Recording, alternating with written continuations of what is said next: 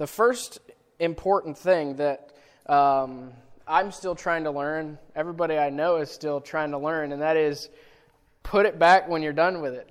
A place for everything and everything in its place. Everybody's had that experience when you're trying to find something and you know you just had it but you can't find it. And that is, there's a simple solution to that, and that is when you're finished with it, put it back.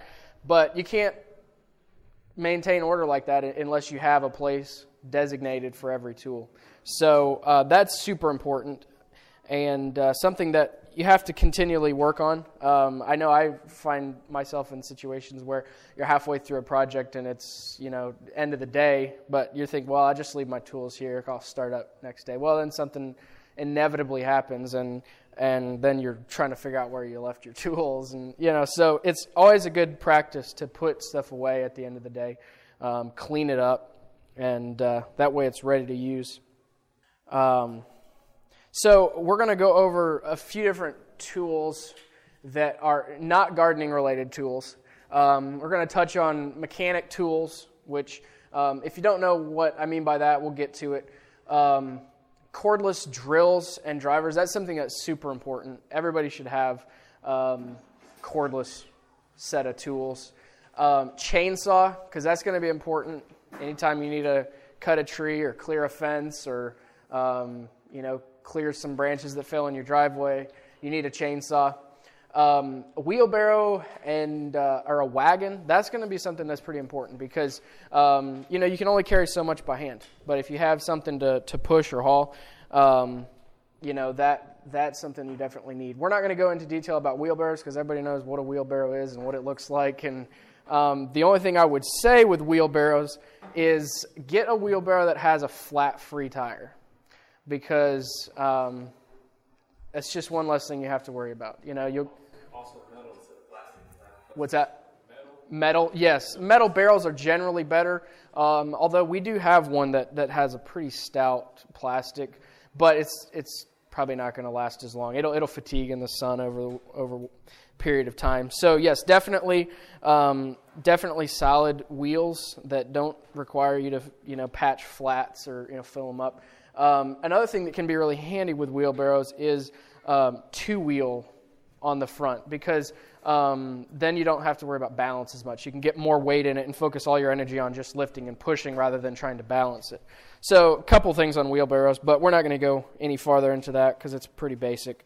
And then the last thing that I have on the list, and if anybody has something they have specific questions about, like I said, we're not going to wait to the end. Just raise your hand. If we're going to talk about it later, I'll tell you. But weed eaters are something that is important.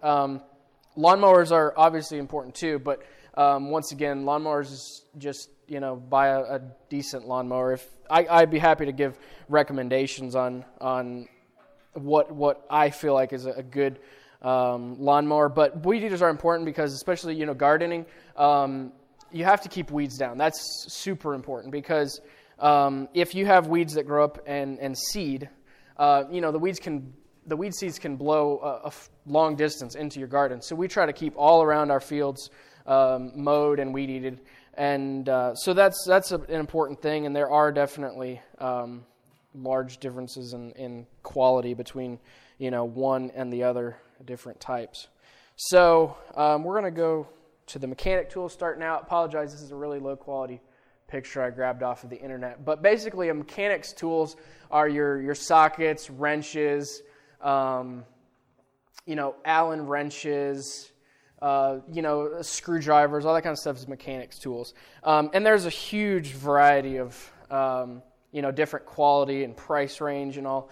I have buddies who invest a tremendous amount of money into Snap-on tools, the high-end. A lot of really nice mechanic shops are going to use Snap-on. I have used them, but personally, I can't justify spending, $10,000 on a set of tools. I mean, they are ridiculously expensive. The nice thing about them is they have lifetime warranty. If anything ever breaks, you just take it back and can replace it. But this picture is actually a basic set of Cobalt tools from Lowe's, and that's personally what I have. I have found them to be good quality. They're good quality, and the great thing about them is, at least for me, we have a Lowe's in the nearest town to us, and they have a lifetime warranty as well. So if you break anything, all you got to do is walk in, take another one off the shelf, go to the customer service, and then just swap it out. So, that negates the Snap-on thing where, well, it has lifetime warranty. We got lifetime warranty with these, and you can buy a complete set. I actually got one earlier this year. It was on sale at Lowe's. Normally, I think $280, but I got it for under $200, and it's a complete set of sockets all the way from 1 1/4 down to the smallest, a complete set of wrenches, and it just really a complete set of tools. And so, you can't beat that. I mean, the comparable, if you priced out the same tools that came in that set to Snap-on, literally it would be thousands. And so this is important because anything, even around the home, you need tools like this. But especially on a farm, maybe you buy some hand tools from Johnny's, and you got to put them together. And there's stuff that has to be tightened, screws that have to be put in. So you definitely need a set of tools like this. It's not something you maybe will be using all the time, but if you have something and you always have them organized, they're always there when you need them. So definitely recommend a good set of mechanics tools and the Cobalt brand. So cordless drills. You can see I have multiples. We manufacture, and so I got a lot of different stuff. But this one, I just actually got these last week, and I'm a fan of DeWalt. They're high quality. They're a little bit more expensive. You can definitely get cheaper ones, but they just aren't going to hold up as well. So DeWalt makes great tools. This is just a standard drill. They make them with hammer drill features where it'll actually kind of hammer forwards and backwards while you're drilling. That's only needed if you're doing concrete, really. And it adds a lot of extra weight to a drill. So I personally do not own one, and I would not recommend purchasing one unless you're doing concrete or rock or something like that you're trying to drill into. So these are a new kind that DeWalt just came out with. They're brushless motors. If you have it in the budget, I would highly recommend paying the extra $50 for a set of the XR model DeWalt's. These are 20 volt. They come in 12 volt, but not the brushless. I think the brushless are only in the 20 volt. So I thought I'd just show these off, and any of you guys are more than welcome to come up and look at them after the class. But this is a drill. Definitely you need one of these, and this can do almost really everything that this can do. It's just that there's certain things that this impact driver can do better than this. So if you're putting in a lot of, if you're building a bunch of greenhouses and you want to put in a bunch of tech screws, the impact driver is going to work way better. But if you're just, if you were setting up a little one like we have out here, you can get the job done with this. It's just a little bit more, it would take a little bit longer. You can, yes, this one, no. The impacts, no. No, these are set. You can get impacts, especially air ratchets, that you can set the torque setting on, but they're extremely expensive. They're very expensive. So these, no, you would just control that by the amount of strength you put on the trigger, and then there's no way to really tell that. So unfortunately not. Next thing we're going to go into is chainsaws. So like I said, everybody needs a chainsaw if you're living in the country. You got to be able to clear brush and chainsaw is not really brush, but I mean if it was small trees and stuff, which you're going to get, or cutting firewood. Actually, we personally do not cut our own firewood. We are in a really nice situation, and I would encourage anybody to research. We have 30 minutes from us a big pallet manufacturer, and they get logs basically already cut into, rectangular sizes, and then they have to cut the ends off to get them, to the right length. And so we end up with a bunch of wood that's like yay long all the way up to, yay long, about that big around it, just perfect firewood. And we can get it so cheap that, for the house, what did you guys spend, like maybe $100 to heat for the whole winter, like 2 big loads of wood. And so, you can't cut wood and split it yourself that cheap. And so look around. I mean, there's pallet manufacturers all over, so you might have a sawmill. We can also, from a local sawmill, get slabs for like $12 for a big bundle, but they're not as good for firewood because it's mostly bark, or a large part of it's bark. But, look around, because cutting your own firewood is a lot of work, and it's dangerous. Logging, it's not really logging, but logging is the most dangerous occupation. So it can be dangerous. My dad would not let me run a chainsaw until I had read the manual front to back. They are dangerous, and there is a lot of different things you need to know about them. How to cut. You don't want to hit the tip of the saw on anything, or else it can kick back. And then also, safety precautions. Wear chaps. I'm telling you to do it because I've cut my pants, and I try to do it. We also have like helmets with, it has like a face mask that will keep limbs and stuff. My dad was cutting stuff one time and got a branch right in his eye, and that was not good. He had, I think he scratched his eye somehow, so that was not good. The next, as far as chainsaws go, this is an MS-210 made by Steel. I would, once again, highly recommend Steel saws.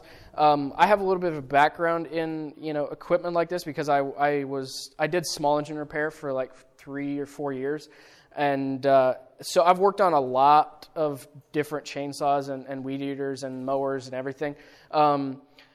There is a huge difference between like a Poland chainsaw that you might pick up at Lowe's and a steel saw. Actually, a lot of people don't realize this, but a lot of those really lower quality cheap stuff is actually only rated for 50 hours of emissions compliance. So it'll say on the sticker of like some cheaper weed eaters or chainsaws, it actually says right on there, only guaranteed for 50 hours.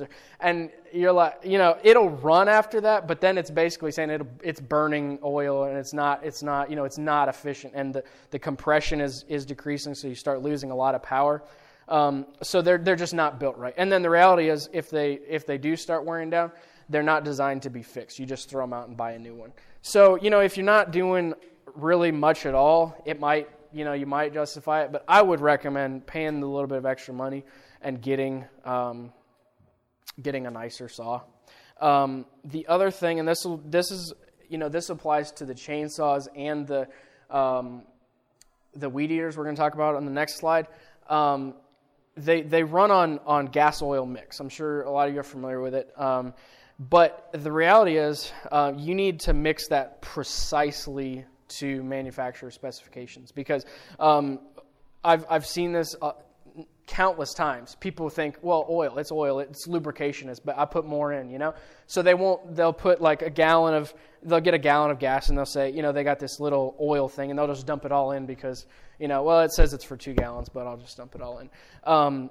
Actually, too much oil in the mix can cause just as much damage as too little. Because basically what it does is that oil causes carbon to build up in the combustion chamber when it's running, and carbon is harder than steel. And so then it just gets in there, and it'll start scoring your cylinders, and it'll wear the machine out super quickly. So definitely, when you purchase the chainsaw, the weed eater, make sure you know what the manufacturer has specified for your ratio. It varies a little bit, but and then be careful to make sure you mix exact amount of oil to gasoline when you're mixing up. Yeah. I just want to say, like, when you buy your chainsaws or equipment from the dealer, they usually have little pre-made right of oil mix. Right. You just buy it, so it says on exactly.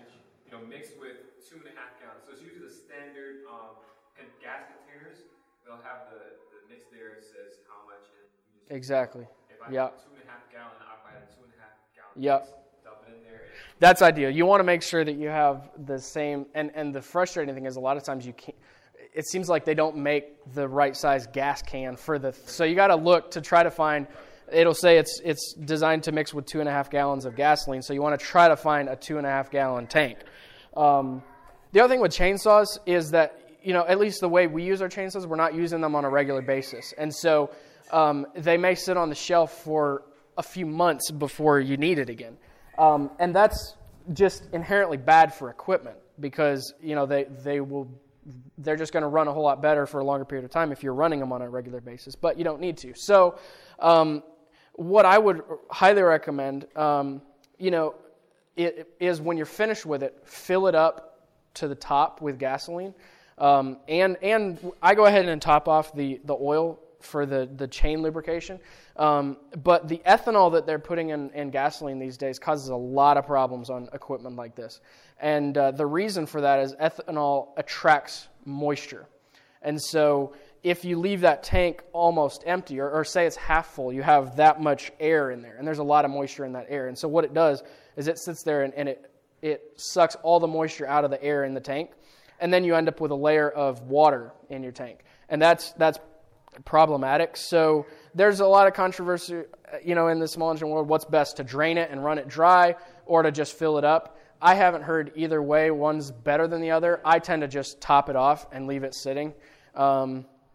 So that's a couple things to keep in mind there. Ethanol-free gas? Ethanol-free gas, I was taught in my training never to trust it unless you actually test it. And there are little testers you can put a little bit in and test it, but they say that it's not always ethanol-free. But if they do label it as ethanol-free, you at least have a better chance that it actually is ethanol-free. Yes. What's your opinion? We already talked about this, but what's your opinion with stabilizers? Opinion with stabilizers, it's very valuable actually. There's a lot. Moisture getting into your gas? It can. What stabilizers do is it prevents separation. After sitting on the shelf for even as little as 6 months, gas will actually separate. And especially with that ethanol attracting the moisture, the water separates from the gasoline. So those stabilizers will help it to not separate. Briggs & Stratton makes a really good stabilizer. There's other ones that it's controversial, but yeah, I would say you're better off putting a stabilizer in it for gasoline that's going to be sitting for more than 6 months. You should try to put a stabilizer in it. Yes. Does that affect the ratio that you're trying to keep? Okay. Does the stabilizer affect the mix ratio? Not that I know of. I've never. You don't put that much in, so I would say if you're putting a little bit of stabilizer in a 2.5 gallon tank of gas, just make sure that the amount of stabilizer and gasoline is 2.5 gallons, and then that oil mix you put in, it's going to work fine. I make it sound like it's really precise. It doesn't have to be that precise. It's not going to matter whether it's just another quarter of a cup or something, but you want to try to keep it as precise of a mix between gasoline and oil as possible. Okay, weed eaters. There's a lot of different kinds of weed eaters. Once again, I'm going to recommend steel because we've tried. Yeah, question? You said it doesn't matter if it's a quarter cup difference. That's a quarter cup of gas, not oil. Yes, exactly. Yeah, a quarter cup of oil would make a lot different. Yeah, good point. Good call. Okay, so the weed eaters, like I said, I'm gonna recommend steel. I've had other what are considered professional line of equipment like Shindaiwa. They were really good until they got bought out by Echo, but steel is still a really good quality piece of equipment. There's generally two different styles. The one on the left is what they call bent shaft, and it would be just generally considered more of a homeowner type weed eater. I don't really like them, and just because I'm not used to them, but also that bent shaft gets the head kind of closer to your feet, and that doesn't seem like a good idea to me. It might put you in more of an upright position and make it easier to kind of get around, but the ergonomics on the straight shaft ones are just as good in my mind, and to me they're a lot faster, and they are going to be your more commercial ones. The head on it is you can lubricate it. It comes with oil that you can screw in there and lubricate it. The other ones aren't really designed for that, so they're not going to hold up as long as the straight shaft ones. And again, there's lots of different models that Steel makes, so I'm not going to recommend a specific one, but you can just talk to your dealer and they'll recommend. Yeah. I don't know if you're going to go over like the difference between homeowner and commercial, but I kind of tell people this: if you're going to start a farm, don't look at the homeowner stuff. Yeah. Yeah. Just to kind of repeat for the recording's sake, I would recommend if you can afford it, pay the extra money for the commercial line of tools, because it's the same with weed eaters. If you got a cheap brand weed eater, they're not gonna last as good. The way they design the cylinders and pistons, it just wears out a lot faster, and then they're not designed to be replaced. A lot of those, the piston and the combustion chamber is all one molded piece, and so if you have to replace seals or ring, you can't really replace rings on it. So I'd definitely recommend the commercial line of tools. So from there, I had kind of planned to go more into the agriculture tools. Does anybody have questions on non-agriculture related tools? Yeah. When you say commercial versus homeowner, in your mind, just real quick, what's the life expectancy for a commercial product, weed eater if it's, of course, maintenance correctly, and a homeowner if it's maintenance correctly? Okay. All right. What would be the difference in life expectancy between the standard homeowner and a commercial? That's, really maintenance has everything to do with it. When I was doing this, I had people come into my shop and they would give me a piece of equipment and I would diagnose it and basically tell them I can't fix it. It's non-repairable. Then they would say, I just bought this 6 months ago, and you just have to explain to them, well, here's what went wrong. The air filter fell out, and it's been sucking dust into the combustion chamber for the last 6 months. And they say, well, yeah, but I couldn't find it. And I'm like, it's important. You should have went and bought another one. So there's a lot of variables, but I've seen commercial, chainsaws and weed eaters that have, they don't have hour meters on them, so it's kind of hard to know how many hours on them. But they're years. We had a weed eater that we probably had for 20 years. My grandpa has one still that is 20 years old, and it still has great compression in the cylinder. So if you get that oil mixture right and then keep the air filter clean, it'll last a long time. About buying used commercial ones like that. Okay. Yeah. So the question is, what about buying used rather than new? You can get a good deal and you can go right and everything can be good, or you can have bad situations. I've had situations where I got a chainsaw one time and actually the person just gave it to me. And the only thing wrong with it was it had a mud dauber nest built in the exhaust pipe, and they won't run if the air can't escape from the cylinder, it won't run. So I just took a screwdriver and punched it out, and it ran fine. And there's situations like that. If you know a little bit about it, you could go to yard sales and just with just a couple minutes looking over the equipment, know kind of what condition it's in, and know whether you're getting a really good deal. And there's a lot of situations where you could get a really good deal. But I'm just a little leery if somebody just has no clue what they're looking at when it comes to equipment, you can end up with a really a lemon. So I'd be careful with it, but definitely you can save a lot of money because a lot of stuff is fairly expensive. Any other questions before we move on to gardening tools? No. Okay, great. So, I apologize if you guys were here at my tools thing last year. This is very similar.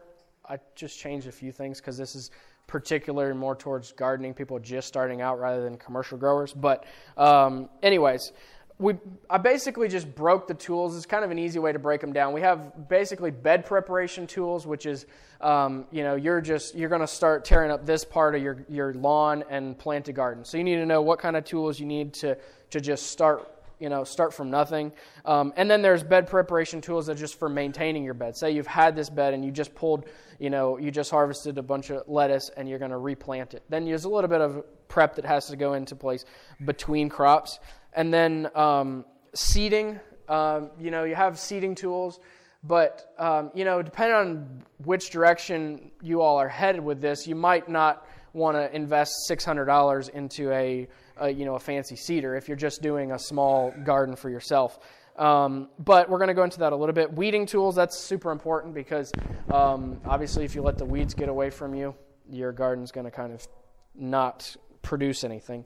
And then we have a harvesting. Again, for a small garden scale, you pretty much just need a knife and a bucket. But we're going to go into that just a little bit. So for bed preparation, a spading fork, I have a lot of bad memories with these things, but they're great.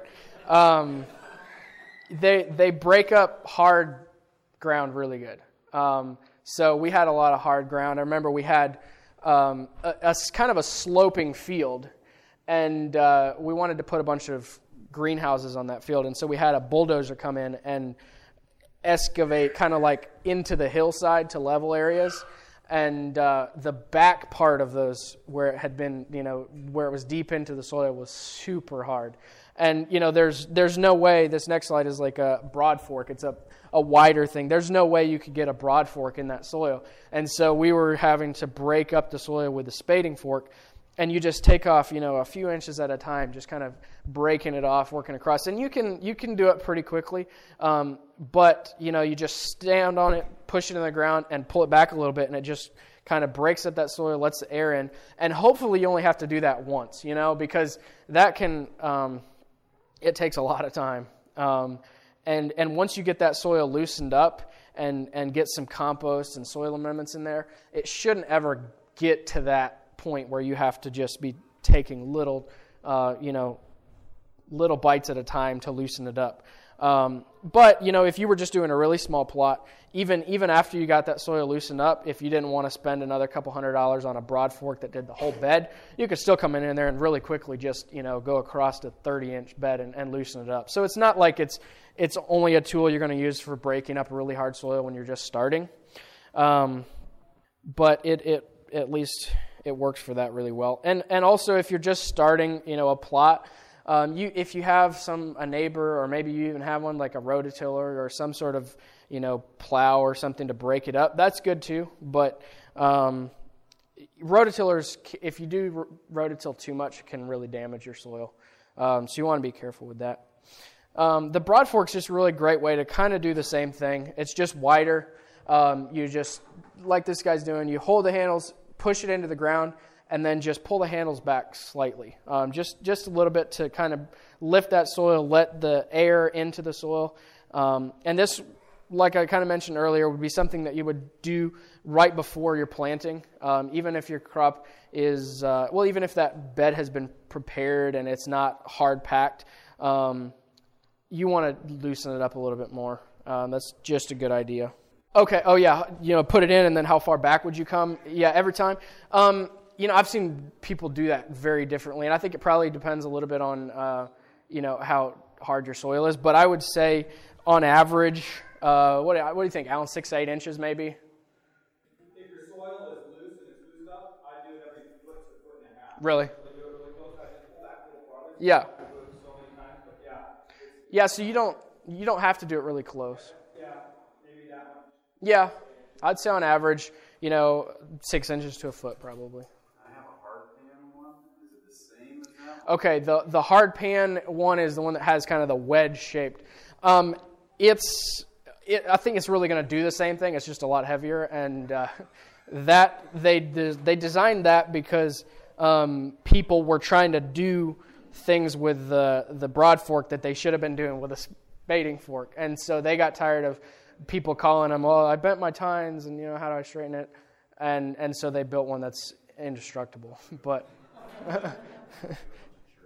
Yeah, so it might work good, but my only problem with that is if your soil is really hard, if it's, those tines are so large that I think it's just going to be impossible to get it into the ground. This one has, much smaller tines, and they just kind of push in a lot easier. But still, if the soil is really packed, you're not going to have much luck getting that in. But you do have to be careful with these, because if you have a lot of rocks and you go in and there's a solid rock and you just crank back on it, it can bend the tines. It can definitely do that. The 3-tooth cultivator is something that we used to use a lot. I'm not sure if they're really, I don't work on the farm much at all anymore because I'm super busy with my own business. But what we used to do is we'd kind of broad fork the beds, and then we'd put our amendments on in our compost and stuff, and then we'd run over with this tool and just kind of break up the clots and kind of mix it all in, and it just does a really good job of that. I know Joshua still uses it. My brother, he uses it quite a bit, but it's a inexpensive tool that you could do the work that something more expensive, like maybe a power harrow or something, would kind of do a similar job. So I would recommend those, definitely. As far as I know, Johnny's is still selling them, yeah. Yeah, that would be, Glacier from Switzerland manufactures them, and so I'm pretty sure Johnny's is still selling them. A bed preparation rake is something that's super important, because you want to keep, before you plant, you want your beds to be as smooth as possible. You don't want to spend too much time on it, because a lot of times that can just be kind of wasted time. But in most situations, you would want to try to get that bed as smooth as possible. So after you've done the broad forking, the other bed preparation, you run over your beds with a rake to kind of, smooth off the bed, knock the clots down. Any rocks that are on the surface, you'd be raking those off as well. And then it leaves you a nice bed to plant into. Once again, there's a lot of different types of rakes, but generally, if you're growing in 30-inch beds, it's nice to have a 30-inch wide rake. Johnny's sells this one, I believe. It's kind of a hay rake, I think, is what it was designed for, but it's a really light aluminum rake, and that lightweight is really nice, because if you have a really heavy rake, it gets tiresome after a while. We got one from, I'm trying to remember. Yeah, AM Leonard, I think is the name of the company. They had a 30-inch. Actually, it was a little bit wider than 30-inch, and Dad brought it over to the shop and had me cut off like 2 inches off either end. And that one would work, but it was quite a bit heavier. Yeah. So this one's really nice. Definitely would recommend that. The AM Leonard's one was quite a bit cheaper. Yeah. Yeah. Once again, it's like, is it worth paying the extra money? I don't know. It's just that we were already spoiled with this one. And so when we got the other one, it was like, I don't know. This doesn't seem quite right. It just doesn't feel right. So, all right. So any questions on bed preparation tools and techniques? Yes? I don't know if I missed it, but I have grass. Okay. What's the best way to remove the grass? The best way that I know of to remove grass is to do what's called like solarization. So we have silage tarp. It's called, it's really thick, heavy-duty plastic, and you would just lay that on the soil and leave it there for, really the longer the better. If you were planning on tilling up your garden in a couple months and planting, I'd put it on right now and leave it on for 2 months.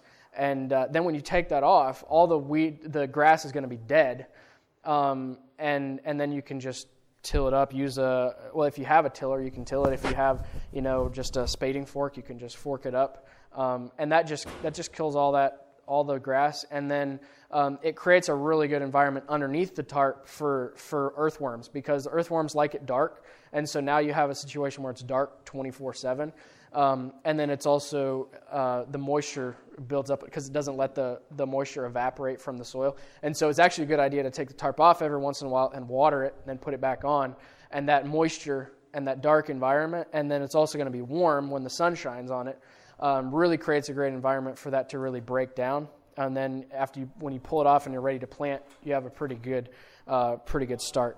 Yeah. I want to mention that that's probably location dependent. If you're up in New York, to a certain extent, yeah. To a certain extent. Although I know people. I mean, JM's using it in Canada. So it's. can you put his tarps on in the wintertime though, like in the fall? Yeah, I think he does leave them on most of the winter. So yes, if it was a cold, so what you're saying is if it's colder, you need to leave it on longer. Right. Yeah, I think the idea would be to just leave it on as long as you can. When you need to plant, you're going to have to pull it off. My company actually sells it. The problem is if you just go to Lowe's and buy 5 mil black plastic, it doesn't have the UV treating that you're going to need. That kind of stuff is designed to be like under a house or something. It doesn't have the high quality UV treating, so it's going to break down within a few months. So you need something that's really has a good UV treating on it. The only thing we've been able to find that does that really well is what's called silage tarp, and it's white on one side and black on the other, and it has UV treating. And we've been using the same tarps on our farm for 4 years now. Silage, silage. Some people call it silage. I don't think that sounds silly. Yes. Is that the same idea? Like, I'm from Florida, and they talk about using like newspaper. It'd be a similar, yeah. I think the advantage of the silage tarp over newspaper would be that it's not going to let any moisture escape. And since you'd have a black side facing up, it's going to warm the soil more, which is a benefit. But it's a similar concept. The idea is a weed barrier. Yeah. And as far as the silage tarp, I did bring some with me, and so if you have room to take a roll back, we do have some for sale. Just a plug there. I'm not probably supposed to be doing that, but okay. Farmer's friend. I have some business cards I can hand out, and we're particularly selling stuff to commercial growers, but we got stuff that anybody can use. So. In the summer, I've heard you can sometimes solarize your soil, so it kills stuff. Yep. What's the difference between not killing stuff with the tarp and killing stuff? So you're talking about like with a crop, like with a. Okay. I think what they're talking about is just letting it, really heating it up and stuff. Like that's a good question. I really can't give you a. It does a little bit, but it's mostly killing the crop because there's no light. Yeah, it's killing stuff because there's no light, but it's not. It actually creates a really good environment for healthy bacteria to grow underneath there. Yeah. Okay, so any other questions on bed prep? Good deal. So we're going to cedars. The advantage of the earthway cedar is it's only $100, and it'll do a lot of stuff. Like if you want to plant corn and peas and stuff like that in your home garden, it'll work great for that. It doesn't work well on small seeds. So stuff like lettuce, it's not going to work well on. Now, if you're going head lettuce, you're going to be planting that in probably plug trays or soil blocks if you do soil blocks, and just planting it by hand. And then when you're actually ready to plant it out in the field, you're going to be transplanting it. But if you wanted to do a thick stand of like baby greens, the earthway cedar is not going to work for that. Yeah. Does it work with pelleted seeds? That's a good question. We don't use the earthway cedar anymore, and I haven't. It would require a really small seed plate, but depending on how big the pelleted seeds are, it might work. Because I think they do have some really small seed plates for the earthway, so it's possible that would work. I think you could probably do it with like pelleted carrot seeds and stuff like that, maybe. But if you're going to be doing really small seeds, you need a precision seeder. I put the 4-row seeder in here. Actually, we have not used the 4-row seeder in a while because we got a 6-row seeder, and but I know many people that are really good farmers that still use the 4-row seeder a lot. In fact, one that my dad was talking about earlier, he actually has like multiple of these. I think he has like 4 of them or something, and he has them each set up for different seed sizes and stuff.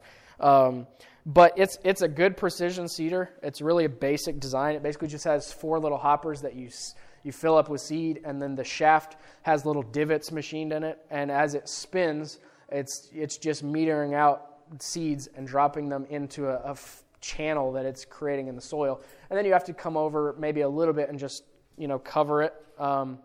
But it works really well, and I don't think this one is. Do you know the price on the 4-row, Alan? I think I'll look. It's really fairly reasonable. Yes, you had a question? Can you adjust the width on? Okay, the spacing between the rows, you cannot adjust the spacing between the rows. It's a set spacing, unfortunately. You can only use it for certain crops.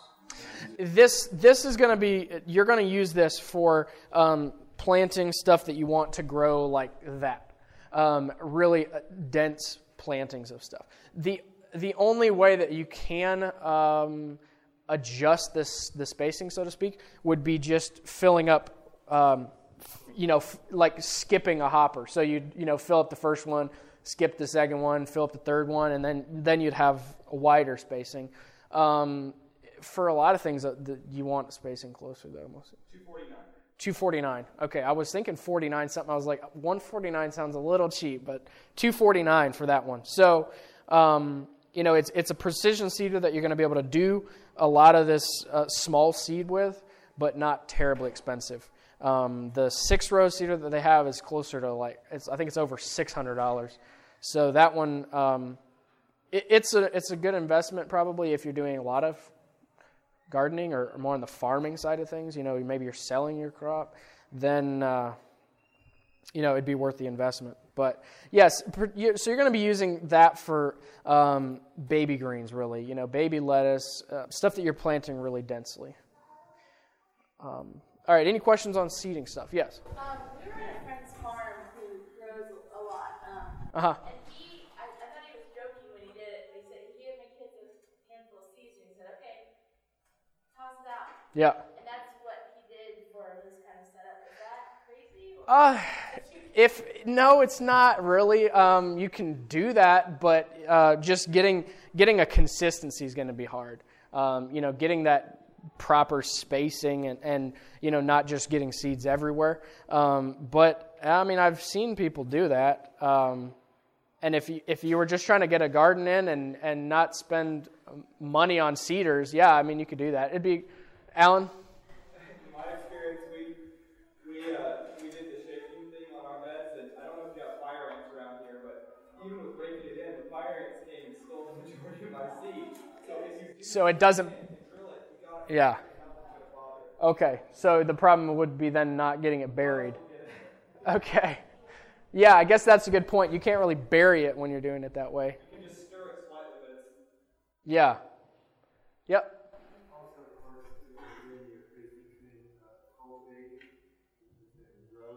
Yes. Yep.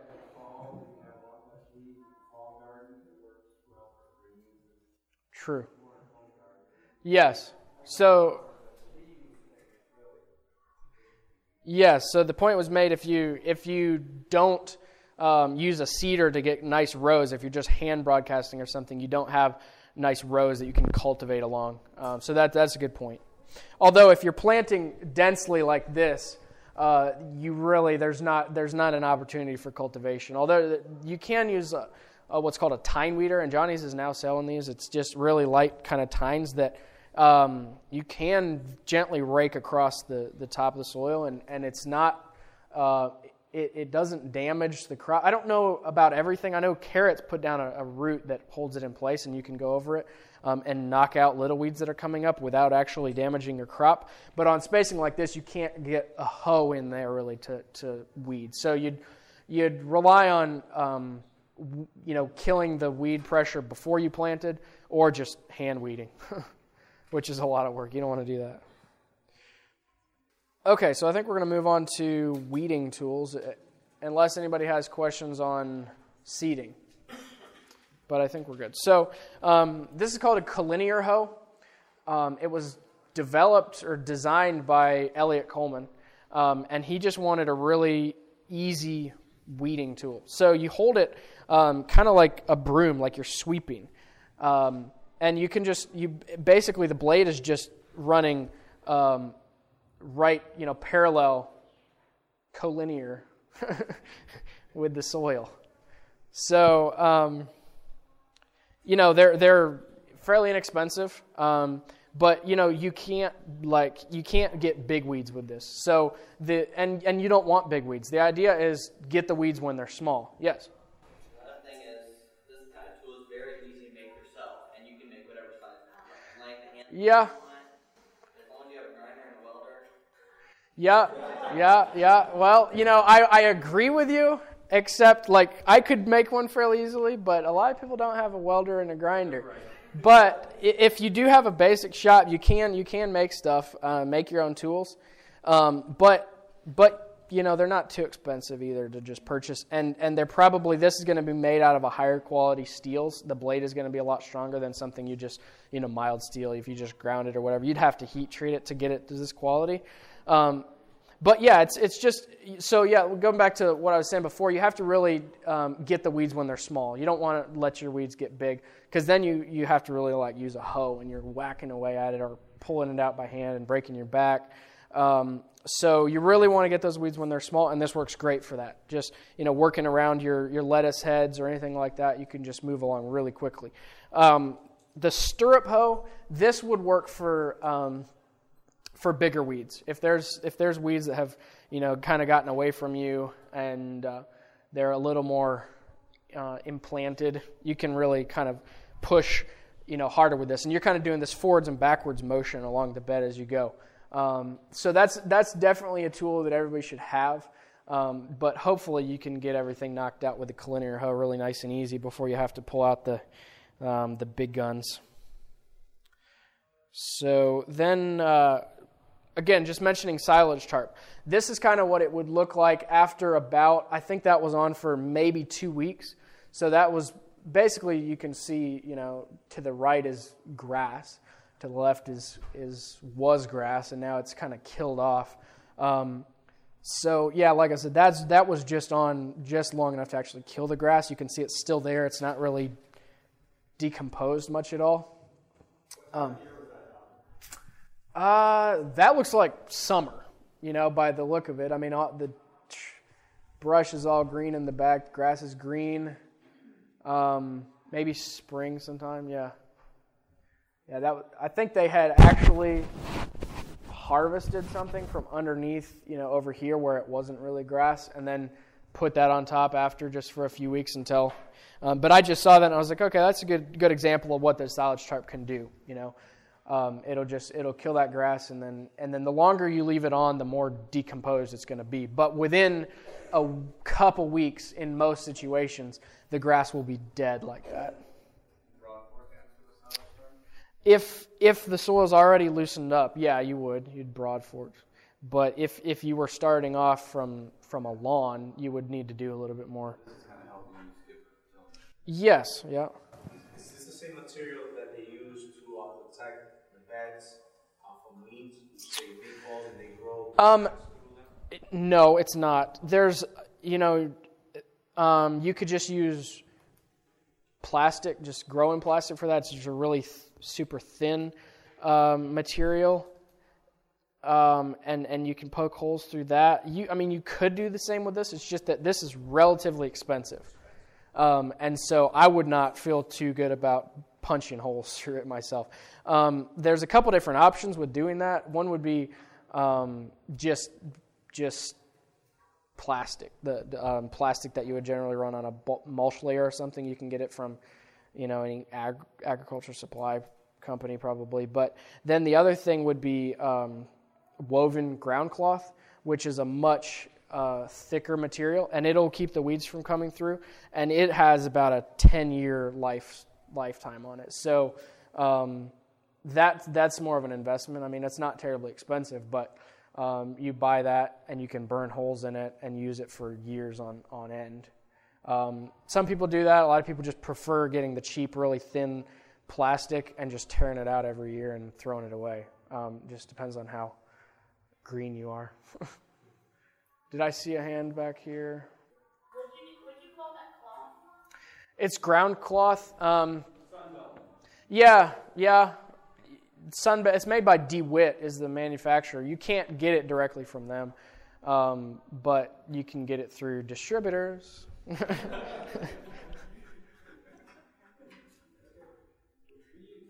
And actually, I'll tell you a little bit of information that not very many people know. We just became a distributor for DeWitt, and we're going to be selling ground cloth with pre-burnt holes in it.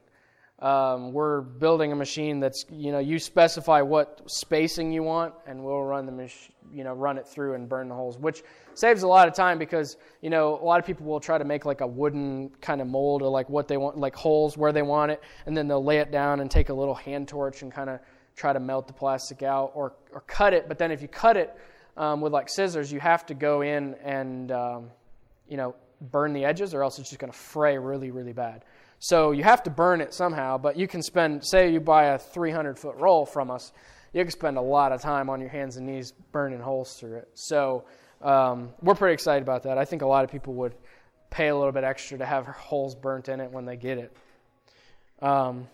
So then the other thing is flame weeders, and we have Mr. Myers with us who made that flame weeder. Great way to control the weeds. Really before you plant, mostly. You could prepare a bed, and then the weeds will start germinating within just a few days. And then the idea with the flame weeder is to go out and kill those weeds, and do that, once is better than nothing, but really a couple times is good.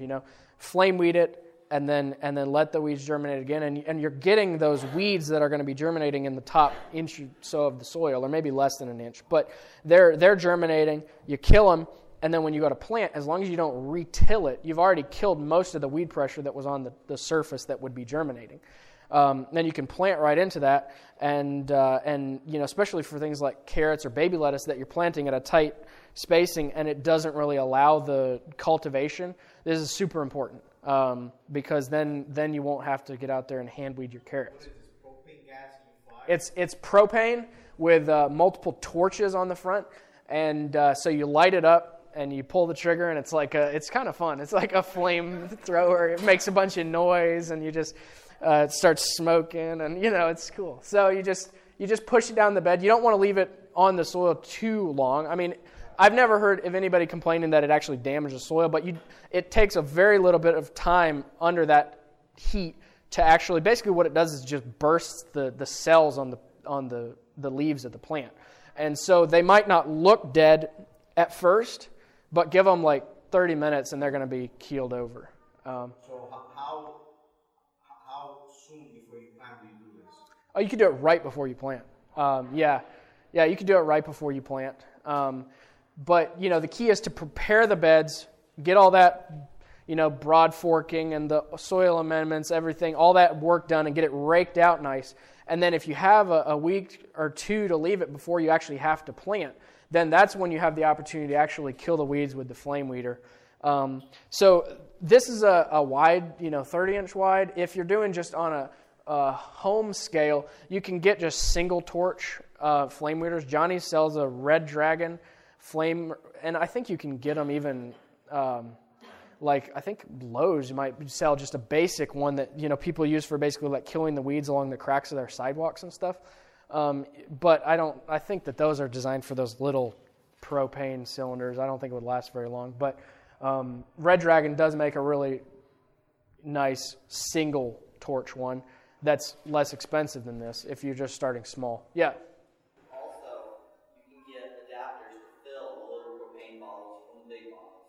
Okay. We have a propane torch that runs off little Yeah. 3 bottles, and you can get a little brass adapter. Just make sure you flip the bottle upside down so it puts liquid.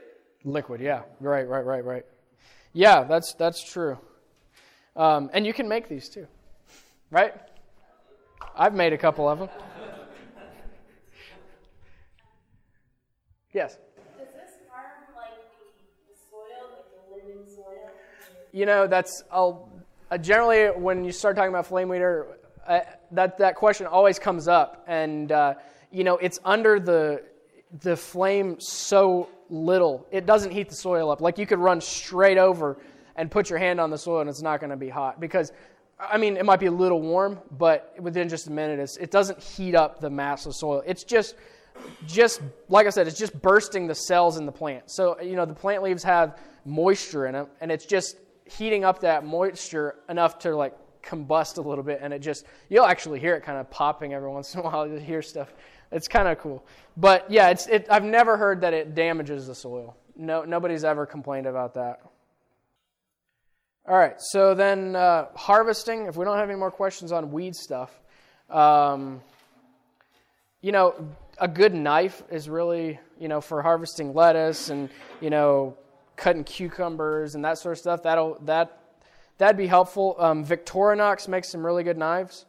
And then, like I said earlier, besides, for harvesting, for garden, if you're just going from city living to country living and trying to start a garden,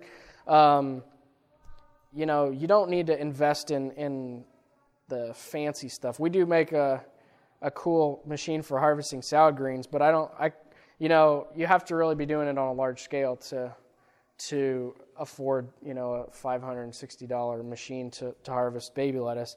But if you are doing it on a large scale, that's a great way to go. But yeah, back to that. Just, some good knives, keep them sharp. A sharp knife makes all the difference in the world. Some buckets. We use these buckets that actually are like a belt. It's got a strap that goes around. You cinch it in the front, and you can just harvest right into it. For things like okra, that's really great for us because you can just snap it off and throw it in the bucket that's right on front of you. I don't even know where you guys got those.